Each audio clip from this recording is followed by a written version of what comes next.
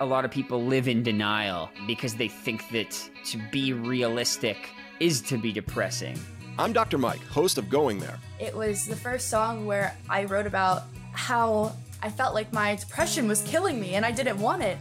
Going There breaks the stigma of mental health issues by having real, honest conversations with your favorite musicians, including Alessia Cara, Lizzie Hale, Jewel, Jason Isbell, Gerard Way, Lauren Gray, Shamir, and Bartees Strange. There was something there that was so raw, where I was like, wow, I can't believe someone would say that. Let's go there on Going There with Dr. Mike, brought to you by Sound Mind Live and the Consequence Podcast Network every other Tuesday, wherever you get your podcasts.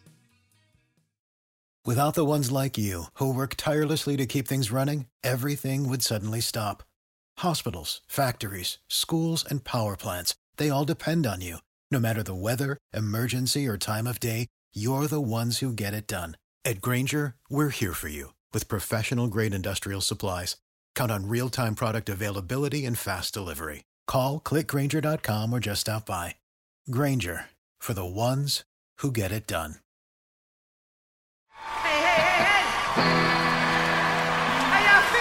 Journey through the stories that define the artists playing Bonnaroo. Who are they? What are they? What will you see? The what?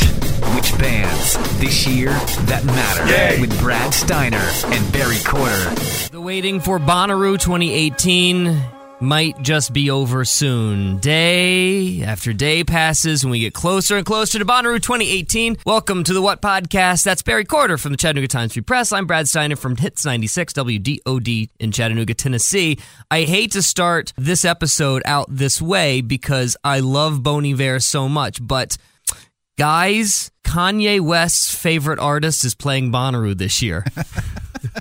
I always got to bring up Kanye. Yeah, it all comes back to Kanye somehow. It does. Bon Iver, the subject of this week's podcast. Now, I would love to have secured a conversation with Justin because there's nobody who's more fascinating in this industry than Justin, but I would have been a nervous wreck because he's far, far smarter and far, far better at talking about this than I, which I talk about Bon Iver a lot. Yeah, and we're going to do that today, and glad you pointed it out. We did not get him on the phone, so this is just us talking about him. This is going to irritate you, Barry. At the end of today, you're going to be so irritated with me because you're going to hear this conversation probably 45 more times between now and the end of Bonnaroo. I was driving over here. I wondered, is Brad going to say this is his favorite act of all time? Because I'm pretty sure you have said that every single week we've done this. That's definitely not true. And you know exactly who I'm talking about. Yes. Look, Bon Iver is, for an artist that started out as an artist that guys only liked so that they could, take a girl home. For me, that's how they started. But they turned into, he might be one of the most unique artists that we have. The man invents his own language. He just doesn't speak the same words that we do. No, I spent all morning listening to their music, his music, and it occurred to me last night as I was listening, I can't compare this to anything else. Right. I don't like doing that anyway. Right. But you can't help it with some things. You hear bits and pieces of something or somebody. I can't, which is probably fine. I shouldn't. And then there's also, as I was listening, there are things in there that make me stare at the speaker. Yeah. Wonder, did somebody just walk in? Is there somebody knocking on my window outside? Did a car drive by? Uh-huh. What's that squeaking noise? Yeah. Yeah, sure. There is just all kinds of glasses tinkling. And, right. I was looking over my shoulder all the time. Were you a Bon Iver fan before, I guess, you found my orbit? Because I love Bon Iver, and I talk about Bon Iver a lot. Were you a big fan? Was it something that... Not really. No. He seems like something, especially the first album, For Emma, seems like something that had been right up your alley. Yeah, it is. There's stuff... there's some things that, whether it's just time or whatever, I just haven't stumbled across it. It's not that I didn't like, I just didn't know much about it, about the group. To be honest, didn't, know how to say it properly. Right. I think the first few years, everybody was saying Bon Iver. Sure. Bon Iver, yeah. Looking up today, researching about the name, I should say they were into Winter is Coming Before anybody, right? Well, there's something about atmosphere in music, right? There's something that takes you to a certain place. And I find it to be quite ironic that the show that I'm most excited about this year on the farm, in what will probably be 95-degree Tennessee heat, is a band that evokes so much coldness. Everything that you hear from Bon Iver, I find to be just snow-covered, completely snow-covered. Absolutely. I don't know what having mononucleosis is like. I don't know what winters in Wisconsin are like. Right. I've never put myself into a cabin by myself in the winter in Wisconsin. But when I listen to that album especially, I have to imagine that's what it's like. Right, exactly. That's what's so fantastic about at least the first two albums. If you don't know much about the Bon Iver story, Justin, basically the heart and soul of it, I equate him a lot like James Murphy from LCD Sound System, in that they are the entire creative force behind a project. So he goes through this crisis sometime in his mid-20s. He has a breakup. He gets mono. He's living in North Carolina. He's feeling like a total failure. Music's not going well for him. So he takes to his dad's cabin in Wisconsin, and he shuts himself off from the world and eventually writes For Emma Forever Ago. Wasn't intending to write anything. Sure. Did not go there as a musical sort of hiatus or working. I think started writing, and as I understand it, eventually came up with what he thought were some demos that he could shop around, and people convinced him that it was a record. And you say For Emma, this is the 10-year anniversary. Right. We're going to talk about, he's doing 2 shows on the farm. So what will he do? I know he did that entire album, but I think that was a one-off. So I don't know if we'll see some of that or I have some ideas, and you can thank some industry people. You can thank some people from Inforoo and Reddit, but I have some ideas about what the 2 shows will be. But that's been the biggest question of this year. What will Justin do? Because when it first came out, I said to you when we did the live show, it could be anything. He literally could go in absolutely in any direction. I even said if he really wanted to, he could do an EDM show. Well, you remember when we had Ashley Capps on third week? We asked him, and he didn't know. Or if he did, he wasn't telling. But I believe him. I think his exact words is, "I don't think Justin knows exactly. Yet." Yeah. Exactly what he said. I'm sure he's thinking of it. So the thing that I love about the story of, and I hate this way that the story came about because it requires like heartbreak and life-altering decisions that you have to make. So for him, it's heartbreaking and hard to live through. But for us, the story is so good, and I'll be honest with you, after listening to For Emma, it sort of makes me want to be in a cabin in the snow-covered woods. That sort of sounds romantic to me right now. It's just an amazingly written album. It's so pretty. It's so beautiful. It takes you straight to a time and a place where wherever he was in his life, I'll put it this way. There's not an album I love more than something that takes me, plucks me up from my space and my situation where I am, and then puts me right into theirs. And I feel like I'm living it. Yeah, and that's what an artist does. That's what a good artist does. I was thinking about that as we were listening. Sometimes, and especially a musician will write something that we can completely identify with, heartbreak, breakup, whatever.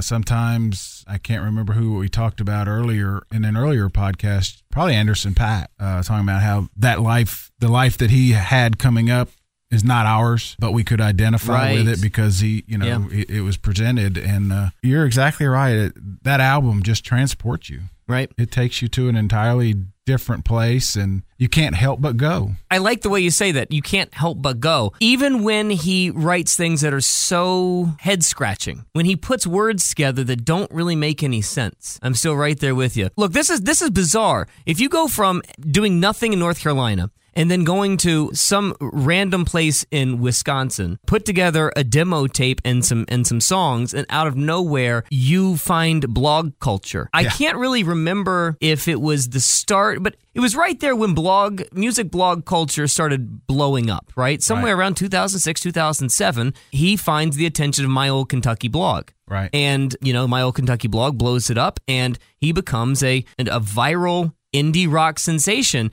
And it sounds pretty typical these days that, Internet star. Got it. But in 2007, did we have that many internet stars? I mean, I think maybe Foster the People was one of them back then, but that was when it really started to blossom and blow up. It's interesting. Yeah, it was my old Kentucky blog and then Pitchfork. And I think they printed 500 copies of that first record and sent 12 to media types, mostly blogs. I didn't get it, by the way. Did you get yours? I didn't either. I wasn't blogging. We weren't on the list. But, we can sort of tie that circle even a little tighter. Remember back in 2007 and 2002, as we've talked about, Bonnaroo helped change that whole music culture. Bonnaroo changed the festival culture, and then the internet and blogs and all that. Sort of interesting talking to you, sitting here in a radio station of all things. Right. That's kind of when music changed. I think people it became cooler to have a playlist that did not include radio hits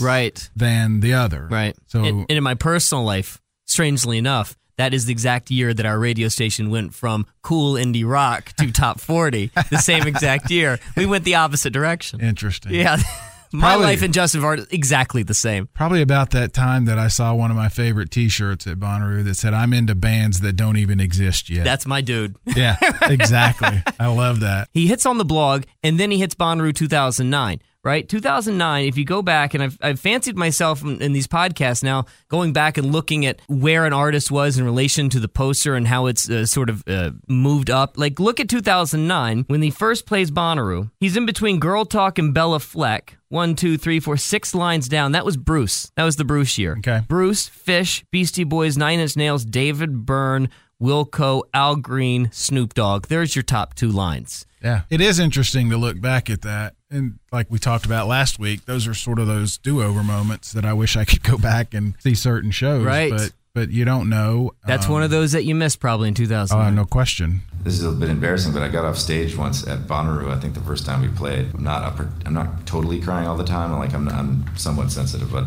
not a huge crier.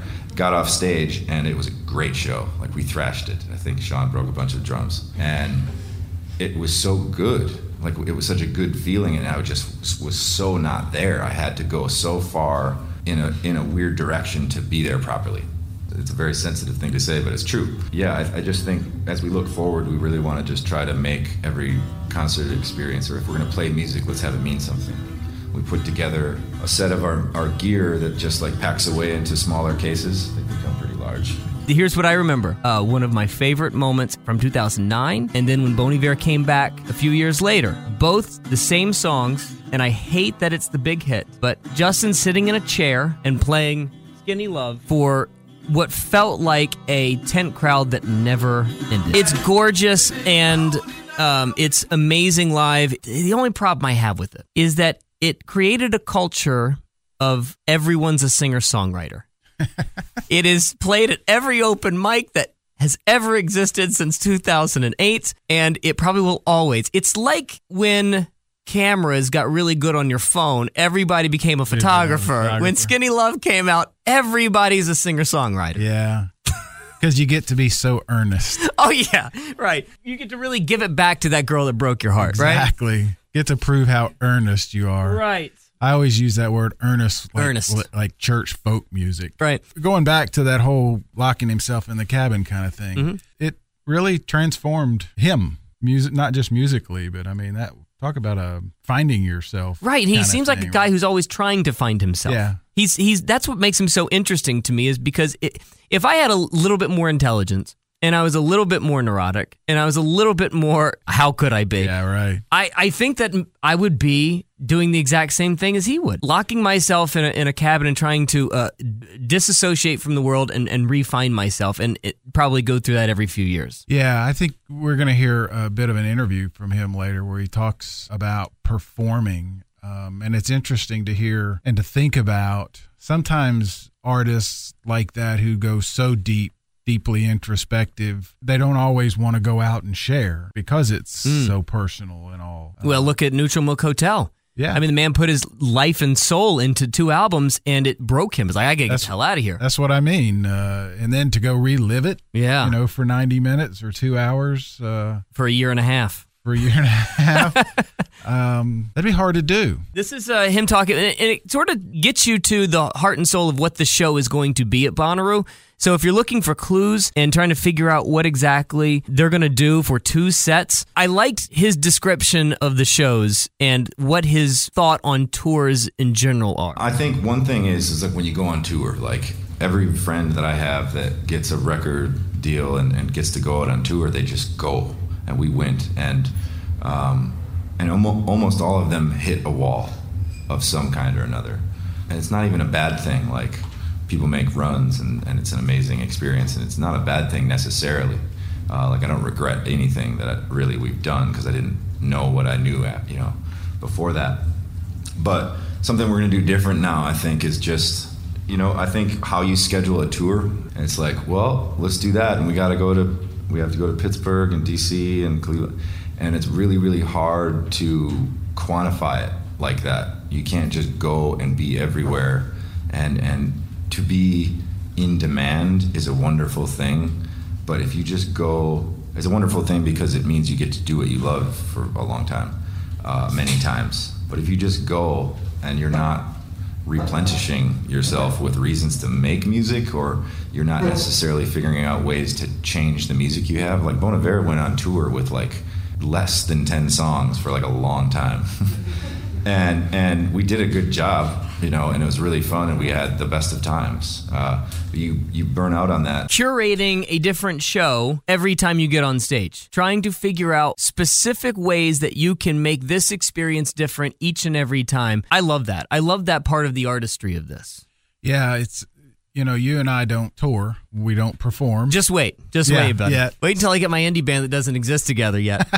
I think it's sometimes hard to understand that, what he's talking about. We, years and years we've heard of the Neil Youngs and the Dylans and the Van Morrisons who have a reputation of being sort of hard to deal with or persnickety or whatever. And I think it comes down to kind of what he's just talking about is it's not just call it in every night. Mm-hmm. It's not 200 nights of the same thing, or it shouldn't be to guys like that. It has to mean something. So that would be tough to put yourself out there and rip yourself open every night and look out at, blank faces staring back at you. Right. And then creating a level of expectation for yourself that you have to match every single day. That too, yeah. But, I don't know the reasons why he canceled half of his tour as soon as 22 A Million came out. I don't know why, but I can probably figure it out. Yeah. I can probably figure out based on the kind of guy that he is. Yeah. He's trying to set a very high bar and match it every single time he goes on stage, which is why, did you see the story of how Bon Iver put together a dance show? Yes. So the other night in some sort, was it a Wisconsin theater? I think it was Chicago. Okay, so they mash up a dance collaboration. They put a collaboration with the dance troupe and Bon Iver songs, and it was highly regarded. The reviews of this show were just through the roof, and how it was some about social and racial justice, and some of it was just pretty dancing along with Bon Iver songs. He debuted new material. Right. I mean, if you start trying to ask yourself, what is this show going to be at Bonnaroo? Right. Here's another wrinkle. I mean, it could be he could bring out, the dance troupe and have that as your late night witch show. And see, isn't that interesting? Because as a fan, I would like to see that show. I think I would too. But I understand why he can't do that every night. Do you know what I mean? Is that it's that thing? Well, he's not necessarily Beyonce. I mean, it's going to be tough. Right. So, I mean, it's an interesting dilemma. There's certain artists, I mentioned Van Morrison, that is on my bucket list, but in the back of my head, I'm thinking, if it's a good Van Morrison show, he might do what he wants to do, and it might not be what I wanted to see. So there's that question of, is it his responsibility to give me what I paid my money for, or is it my responsibility to accept what he wants to present? That is a great question, and I think of it like I go to a restaurant, right? Mm-hmm. Some restaurants, like hole-in-the-wall Mexican joint, I want it exactly the way that I want it. Right. But if I'm going to a 5-star, Michelin-starred restaurant, I'm taking whatever you're giving me, pal. Right. You're the artist here, not me. Just give me whatever you think my palate needs. That's a great point, and hopefully you knew that when you went into the restaurant. Right, and if you didn't, it's on you. It's on you, yeah, I agree. I'm not one that has to hear the hits the exact same way they're on the radio. from certain artists, as long as it's honest and well presented. Paul McCartney went for a decade where I guess he was tired of doing them all the same way, and I didn't care for what he was doing. Right. The show we saw 4 or 5 years ago, on the other hand, was great. So, it's a tough call, and I get it. I can't imagine, and, you've interviewed artists as well as I have that play the same thing over and over and over and over. I can't imagine what that's like, but I also, they'll tell you that pays the bills. Yeah. So, it's an interesting question. Well, the question comes back to what is the show going to be? And if I look through InfoRoom, I look through Reddit, and I talk to at least some people who may know what's going on. Here's what I'm putting my money on. You got like Ashley said, a regular Bon Iver show, and then play 22 a Million in its entirety. It would take you about 45 minutes with shortened set times at Bonnaroo, by the way, which I want to talk about here in a little bit because the schedule came out this week, is he plays 22 a Million completely. And then the second set is basically a super jam of artists that he wants to join. Yeah, I wondered about that too. That would be cool. I think that it would work. Yeah. He's played with James Blake. Kanye loves him. He's adored by the industry. I don't see how that doesn't work. Yeah. Now, I'm not going to say no to the dance troupe showing up and doing that either. Yeah. A question that I just thought of, I wish we had asked Ashley, is whose idea was it for them to do 2 sets? I wonder if they already had in mind they wanted to do 2, or if Ashley and that group of 5 that does the booking offered it. I don't know. So he writes this beautiful, folksy, indie, acoustic guitar-based album for Emma Forever Ago. Then he decides to plug in the guitars, add some horns, talks to Bruce Hornsby, and writes Bon Iver, Bon Iver. That was 2012, right? 2008, 2012. He had been around and touring and a massive star for, 5 years? How many years? He did this for... And then he gets nominated for a Grammy. Best New Artist.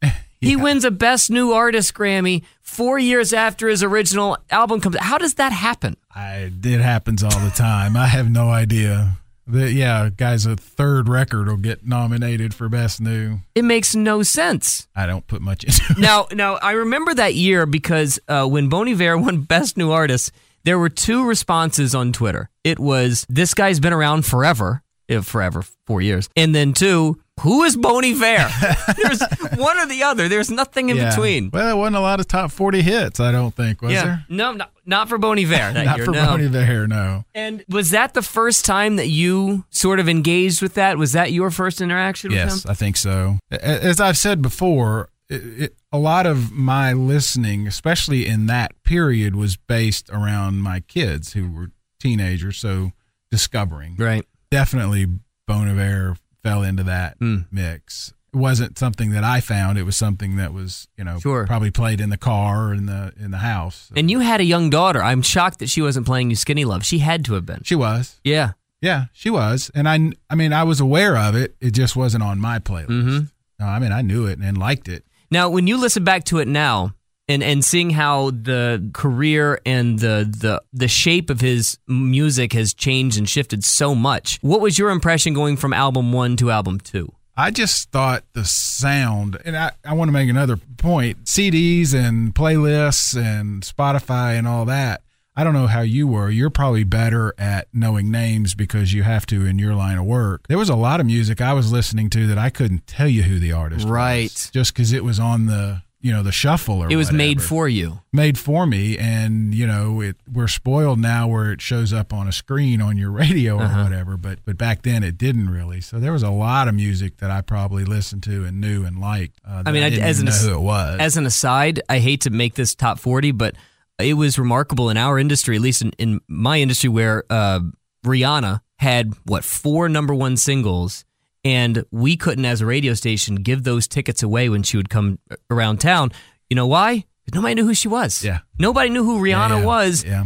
She had top single, number 1 single after number 1 single. And she was just a sound that people understood. Now she's a major star that, it would never in a million years would you find somebody who doesn't know who Rihanna is unless they're in a cabin in Wisconsin under a snow pile. But that's to your point. Yeah, it was curated for us for a long time. And if you didn't go out and search and find it and absorb it, it could live in the background forever. Yes. I mean, I can think now of Decemberists or one of those bands that I couldn't have told you the name or who it was, but I listen to it all the time. Decemberist Vampire Weekend, one of those things. Exactly. It sounds good when it's on. It fits my mood. At Vampire Weekend, for sure. Portugal the Man, yeah, a lot of that stuff. Who is that? Who is that? And who is Bon Iver? He gets that second album, Bon Iver, written by Bon Iver, performed by Bon Iver, and he gets nominated for Best New Artist. That's weird. The Best New Artist that's been around for 4 years is incredibly strange. But to have by the way, I was at that Grammys that year when Bon Iver won. I was legitimately standing up. Nobody around me was like, who in the hell is going on? Yeah. I'm just losing my mind excited. So Bon Iver wins the Best New Artist Grammy. The one that shocked me was he was nominated for Song of the Year. How does a random independent artist who's on the record label Jaguar. Yeah, what is it? Jaguar. Jaguar, yeah. I don't even know who they are. How does that happen? Don't you think, though, that sometimes the industry reacts weirdly? Weirdly. And he talks about that a lot. He speaks about how much he dislikes the industry and award shows and awards in general and recognition because of that. Because of how weird it is, and there's really no sense to it. No, and it's like the rubber band theory. It stretches so far and then it reacts weirdly and then it goes back to the way it was. So that may be just one of those years where people tried to make a point, whatever it was, and he happened to be the beneficiary, I guess. So the song Holocene from Bon Iver, nominated for Record and Song of the Year. Do you remember who beat him that year at the Grammys, Barry Corder? I do not. That would be Adele. Oh, yeah. Adele, sweeping everything that year. This is the What Podcasts. Welcome. That's Barry Corder for the Chattanooga Times-Free Press. I'm Brad from Hits 96 WDOD in Chattanooga, Tennessee. So the big news over the week about Bonnaroo, of course, the schedule came out. The official schedule came out pretty damn close to what happened with the leak that we talked about last week. Bon Iver finds themselves in a interesting spot, at least for me, because this is what I don't like, and this is where I get very picky. I understand conflicts, and I'm okay if it's a conflict where I just have to walk away and say I'm just not going to be seeing them. Like, for instance, a future guest on the podcast, hopefully, First Aid Kit. Right. I might be missing that show, considering it's up against Anderson .Paak. Yeah, I saw that this morning. I might just have to write that one off. Yeah, it happens. It happens. I'm okay with that. Where I have a problem is, let me explain to you my schedule for Saturday night. Anderson .Paak at 9 o'clock, 8:45 on the What stage. It ends at 10 o'clock. At 10 o'clock, Bon Iver on the Which stage. Mm-hmm. At 11 o'clock it ends, Eminem starts. At 12:10, Eminem ends, and Bon Iver starts 5 minutes later. That's not good for optimal viewing. Yeah. You know what I mean? That's not going to be the easiest trek going from stage to stage through 80,000 people. No. Something I've never quite understood is why the What stage is fenced off like it is. I just have never everything else is so wide open, but the What stage is the channel that you basically have to go through. I've never quite understood why just that one is that way. Yeah. Because it creates what you're talking about. That, the show ends. The logjam. There's really only two major ways in. Yeah. And so here, I guess the reason why I bring this up is to roundabout to, I think, a bigger question about Bonnaroo in general. Are you a Bonnaroo pop-in? Yeah, the walk-bys. Are you a walk-by? I'm a walk-by. Or you stick it through? I'm a walk-by. I like seeing a whole show. I like seeing from the beginning to the end, the entire piece. I'm not necessarily a walk-by guy. I feel as though I never, ever get into something like that. If it's a bad show and I'm not into it, I'll just leave. Yeah. But I want to give you my full undivided attention for the entire performance. I've changed on that, and I'll tell you why. When I go for work, I'm there. Me too. Yeah. I actually am. Brad is very busy, if the bosses are listening, by the way. I'm very busy maintaining Camp Nut Butter, exactly. Okay? I'm there taking pictures, I'm there writing stories and all of that stuff. So for the longest time, it got into my head that I needed to be up front, partly because I can. Mm-hmm. And I know you like being up front, I too. have to be up front, or else I'm just not in it. And so I like to get up there and take photographs, get in the pit and whatever. And then they kick me out. You get the 3 songs or whatever. Mm-hmm. And so for some reason I had it stuck in my head that, well, if I'm not up front, I'm not happy.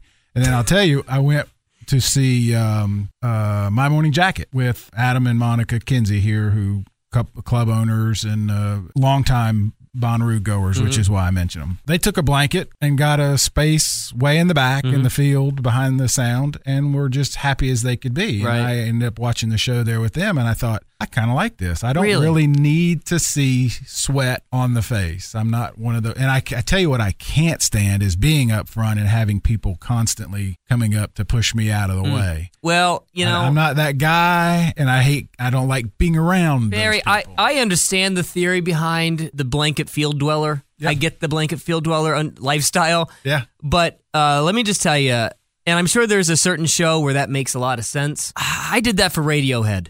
And that was one of the biggest mistakes I've made in my Bonnaroo career. Yeah, I was majorly upset with myself on that people are different. What's interesting is a young guy that I know is one of these got to be up front guys. Mm-hmm. And he does all the tricks. And he got up front, and somebody was trying to pull one of the tricks on him, the elbow out. No. And he said, put your elbow. Oh, yeah. And he was mad at the guy doing what he was doing. Yeah, we know the game. We all know the game. But he was mad at this guy. And I was like, I'll tell you what, my favorite get up front guy story is the get up front guy was at, I cannot remember the show. It might have been Stevie Wonder. Got up way up front. I mean, there was only maybe 4 rows of people in front of me. This son of a bitch gets in front of me, weasels his way in front of me, and plops down a lawn chair. Are you out of your mind?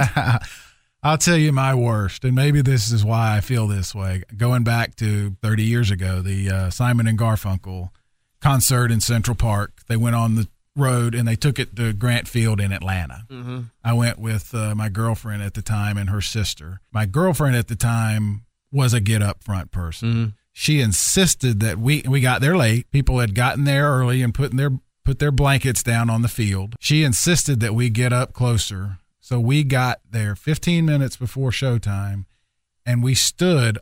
People had put their 4 blankets corner to corner, checkerboard. There was about 6 inches of grass between 2 of these blankets, and we stood there. That is savagery, man. Oh, the things that were said to us about those people, because we just stood there like pretending to be invisible, and I was miserable. I couldn't. All I wanted to do was leave. That's terrific. The other stuff that's playing on Saturday as the schedule came out, we've got Sylvan Esso I'm very excited about. I hope that we can talk to on the podcast. We've got Mavis Staples making her triumphant return to Bonnaroo, playing the Witch stage at 5:45.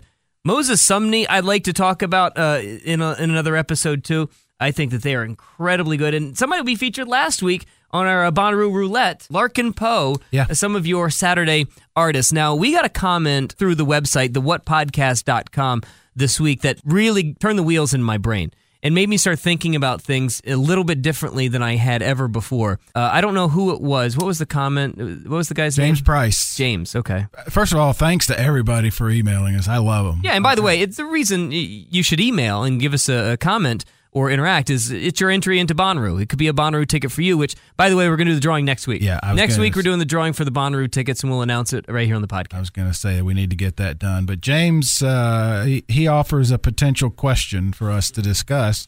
Says the past couple roos have had the announced headliner set times reduced from previous years, and the schedule was just announced this week continues that trend. He says 2013 was his first roo with Tom Petty, Pearl Jam, but the headlining time slots are a joke now, he says. Man, I'm going to go you one step further. Every single set time is shorter across the board. It says 1 hour 15 for Muse, 1 hour 20 for the Killers. 1 hour 15 for Muse. Muse could play for 3 hours. Yeah. I'll go you one step better. Do you know how long the set is for Eminem? I think 70 minutes. Yeah. 70 minutes. I have a theory, man. Like, I didn't notice it before. When he said that. I know people have brought this up before, but now Rodgers is going to do an hour. Anderson .Paak is the longest, I think, headlining slot at an hour 15, and I think that's probably because he has new music coming out. I guess The Killer's doing an hour 20 is up there. Alt J only doing an hour. Future doing an hour. I think it goes back, and I hate to be simplistic about this, but back to exactly what we were just saying a few minutes ago, the Bonnaroo walk-by. I may be totally off base here, but what if they're reducing set times? A, they probably get it for a little cheaper, and B, they're maximizing what they're seeing the audience do, and they're not sticking around through extended sets. They're popping from artist to artist to artist. Maybe. And so there's no need for an artist to do an hour and a half, 2 hour sets anymore. That's not who the audience is. That's not who's at Bonnaroo anymore. Well, that I think is probably some of it. I don't know. I haven't really thought about it, and we have a couple of ideas for future shows with some industry people, some friends of yours. Maybe we can ask them. That's a good idea. I know that in the past, especially arena shows that used to tour, 90 minutes was the limit, and because you got into union issues with some of the crew. I don't know. If it went over that, and I don't know if has anything to do with it or not. But for instance, when I saw Spoon at Bonnaroo a couple years ago, they played a solid hour. When I saw them in Atlanta just a few weeks ago, it was a good hour 45. Yeah. Now, that is just part of the festival experience. The sets are going to be shorter. Why? I don't know. Which is completely a different trend than what Bonnaroo was. What it used to be. That's right. My Morning Jacket was 4 hours. And that was always, we'd mentioned on here, the expectation the year the Police was there that it was going to be a special, extended, and it wasn't. It's just not going to be like that anymore. It's just a different world. Yeah, I don't know. Yeah. I mean, I really don't even know that I can speculate. Well, that's my theory. My theory is we need to look into it. My theory is that the attention span is just not there anymore. I don't know if the audience is doing an hour and a half show anymore. I think there's some of us that would do it, but like you used to be, bouncing from show to show is sort of the norm. And yeah, that's absolutely. I'm a walk by. I'll admit it. There are bands that I'll go just to say I saw, laid eyes on. And then if it interests me, I'll stick around. Saturday, Bon Iver, the Witch stage, not doing the What Then the Witch, just doing the Witch stage, bookending Eminem, right before Eminem, right after Eminem. I have a feeling like one of the shows is going to be 22 a Million, the entire show. And if you look at some of the shows that he's done previously, what he will do is a full 45-minute set of 22 a Million and then do an encore of another hour of just Bon Iver stuff.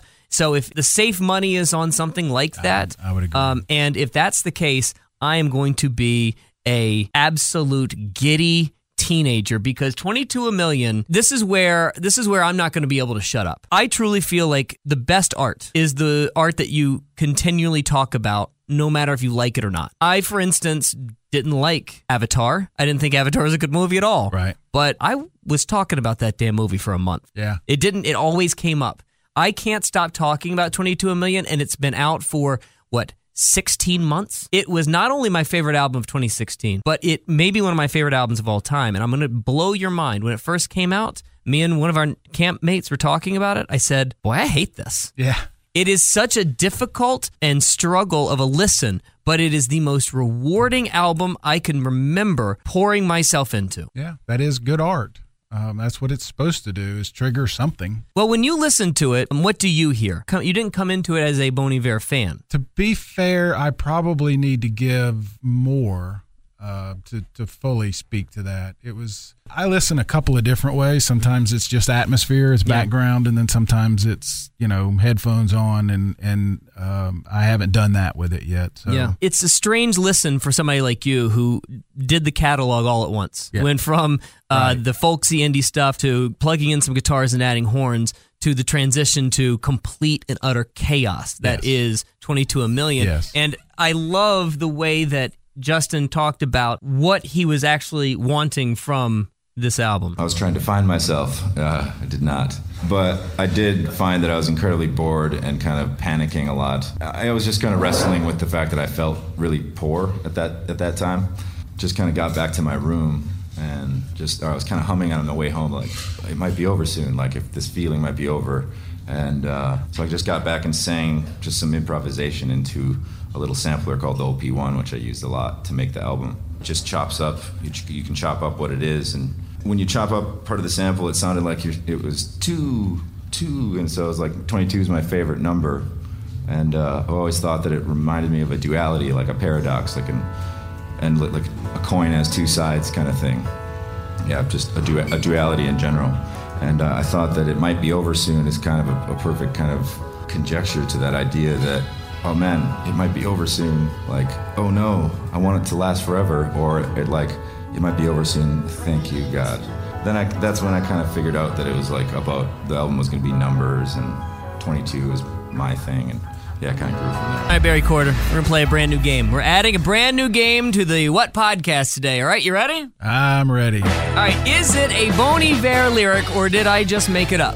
Okay? All right, so Bon Iver, if there's anything that gets me the most about Justin and his songwriting is he literally just makes up words. He makes up words and he writes songs. Like a lot of times he'll write songs and just hum out sounds, and he'll create words that just fit the sound that he's looking for. That's what I find so creative about him. Like, he will just pull words out of thin air that I could do that in my writing. You should. Try it. That make no Probably sense. Been accused of it. Well, when you're trying to spell my name, yeah, it's pretty bad. When he'll just pull words out of thin air just because it fits the sound that he wants. Right. All right, so I'm going to play a little game. Is it a Bonnaroo lyric, or is it a Bon Iver lyric, or did I just make it up, all right? Clever name, right?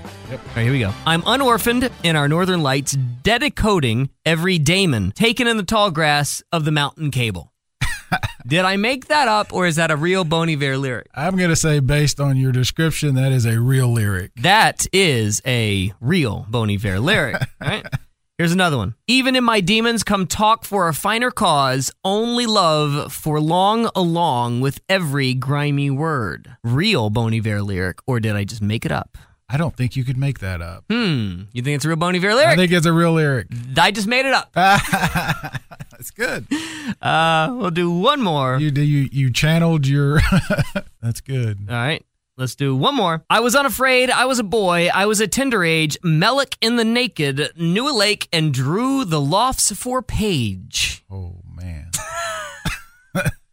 That is an actual Bon Iver lyric from Michigan. Yes, it's a very tough game, isn't it? Let me say, the song that you played just before we came back is the one that I thought my stereo at home was broken. Oh, yeah. That's the one where I heard people talking on the other side of the wall. It is a bizarre album, but that's what I love about it. And the reason why I love these lyrics so much, even though they don't make any sense sometimes, serious music people will find definition in what they want to find. Yes. And sometimes I think we take all of this way too seriously. We think way too much about it. Sometimes I think Justin is just putting stuff out there because it sounds right, and he wants to let you be the decider. Let you figure it out and go from there. He'll take whatever it is you say. Yeah. Not to get too deep into the woods, but there is a trend in the art world, and I'm really glad to see it. Part of my job at the paper, I write about everything. Music just is one of them, but serious museums like the one we have here. You're talking about Songbirds, the guitar museum. No, I'm talking about the art, the Hunter Museum of American Art. Okay. Yeah. Paintings, oil paintings. The theory used to be you had to have an education. You had to know about brushstroke and color and what was the artist trying to say and all that. And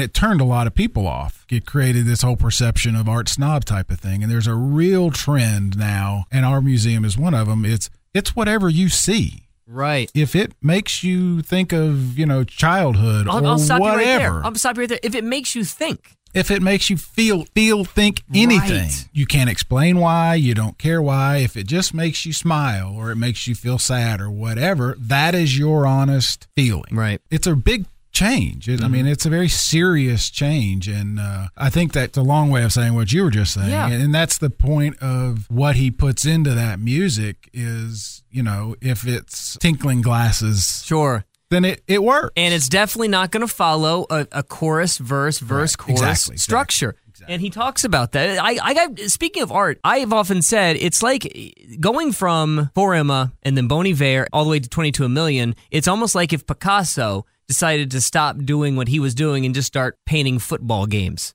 It wouldn't make any sense. And he talks about that transition into 22 a Million. Listen to this. The moment for me was when I was making the second song, the song that was supposed to come directly second. And that's actually been quite a long time. It's called 10 Death Breaths now, but it was called Lester Check for a long time after our friend Ben Lester kind of helped us make it, that song. But we had it very early on. Me and BJ Burton had this drum loop, and it just sounded broken down, like you said, and messed up a little bit. And personally, what I was going through and just what I found other people are going through is like a lot of anxiety and things like that. And that, for me, got me up out of my seat and made me want to break it down, crush something, or do something that was aggressive sounding. So when I had that going on, it was kind of almost finished basically right when we made it. So we had to kind of sit on it for 3 years or whatever it's been. But that kind of is like a song, a caveat, I guess, if you will, that I wanted to build around. And that was like, all right, this sounds like breaking open a new fabric or something. That is the moment when I'm probably going to lose my mind at the Witch stage at Bonnaroo 2018. I cannot wait for Bon Iver, and I am apologizing to you right now, Barry. I am going to be talking about this probably every day until I see it. Weeping, crying, mush. I could not be more excited about Bon Iver. It's going to be good. It's going to be fun. All right, so as we get closer to Bonnaroo, I think if we can give you a suggestion, and I'm telling you this because I haven't talked to you about this, it's meeting time. Yes. It's time to, I suggest that you get your camp mates together and start talking about camp. You start planning camp. You start making your schedule, talk about the schedule with your camp mates. Everybody comes with their list of don't miss acts. That's right. Surprise acts, secret acts. And by the way, if you haven't gotten Bonnaroo tickets, go ahead and get them now and be a part of the fun. Yeah. Join in.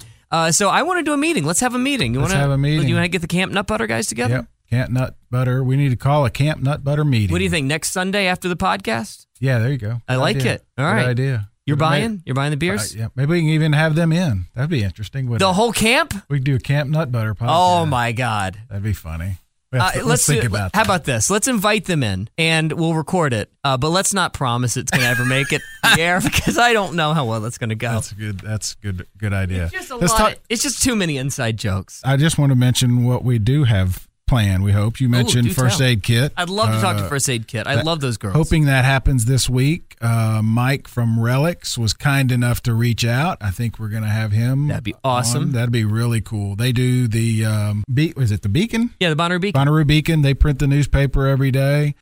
He's been there every year except the first one, I think. So he'll have some really cool insights. I can't wait. That sounds like a blast. Yeah, and your guy, label head. A guy from Columbia Records, one of the top guys at Columbia Records, who stops by our camp each and every year just to be amongst the Camp Nut Butter nonsense. I can't remember his exact title, but he's one of those guys that when he walks into the room, you're like, oh, yeah, the entire Columbia Records entourage is here. Gotcha. I'd love to talk to him and get his perspective on what the festival means to him specifically, and more generally where the industry is with festivals. I can't wait to talk to him because he's like Ashley. When we talk to him, they are in the business as we are, but they're music fans. He goes and does the festival. Right. We're in the business. They are the business. They are the business. Right, exactly. All right. We'll talk to you next week on The What Podcast. Thank you. TheWhatPodcast.com, at @TheWhat_podcast on Twitter. Bye. Journey through the stories that define the artists playing Bonnaroo. Who are they? What are they? What will you see? The what? Which bands this year that matter? Yay. With Brad Steiner and Barry Corder. When you need mealtime inspiration, it's worth shopping Kroger, where you'll find over 30,000 mouth-watering choices that excite your inner foodie. And no matter what tasty choice you make, you'll enjoy our everyday low prices, plus extra ways to save, like digital coupons worth over $600 each week. You can also save up to $1 off per gallon at the pump with fuel points. More savings and more inspiring flavors make shopping Kroger worth it every time. Kroger, fresh for everyone. Fuel restrictions apply.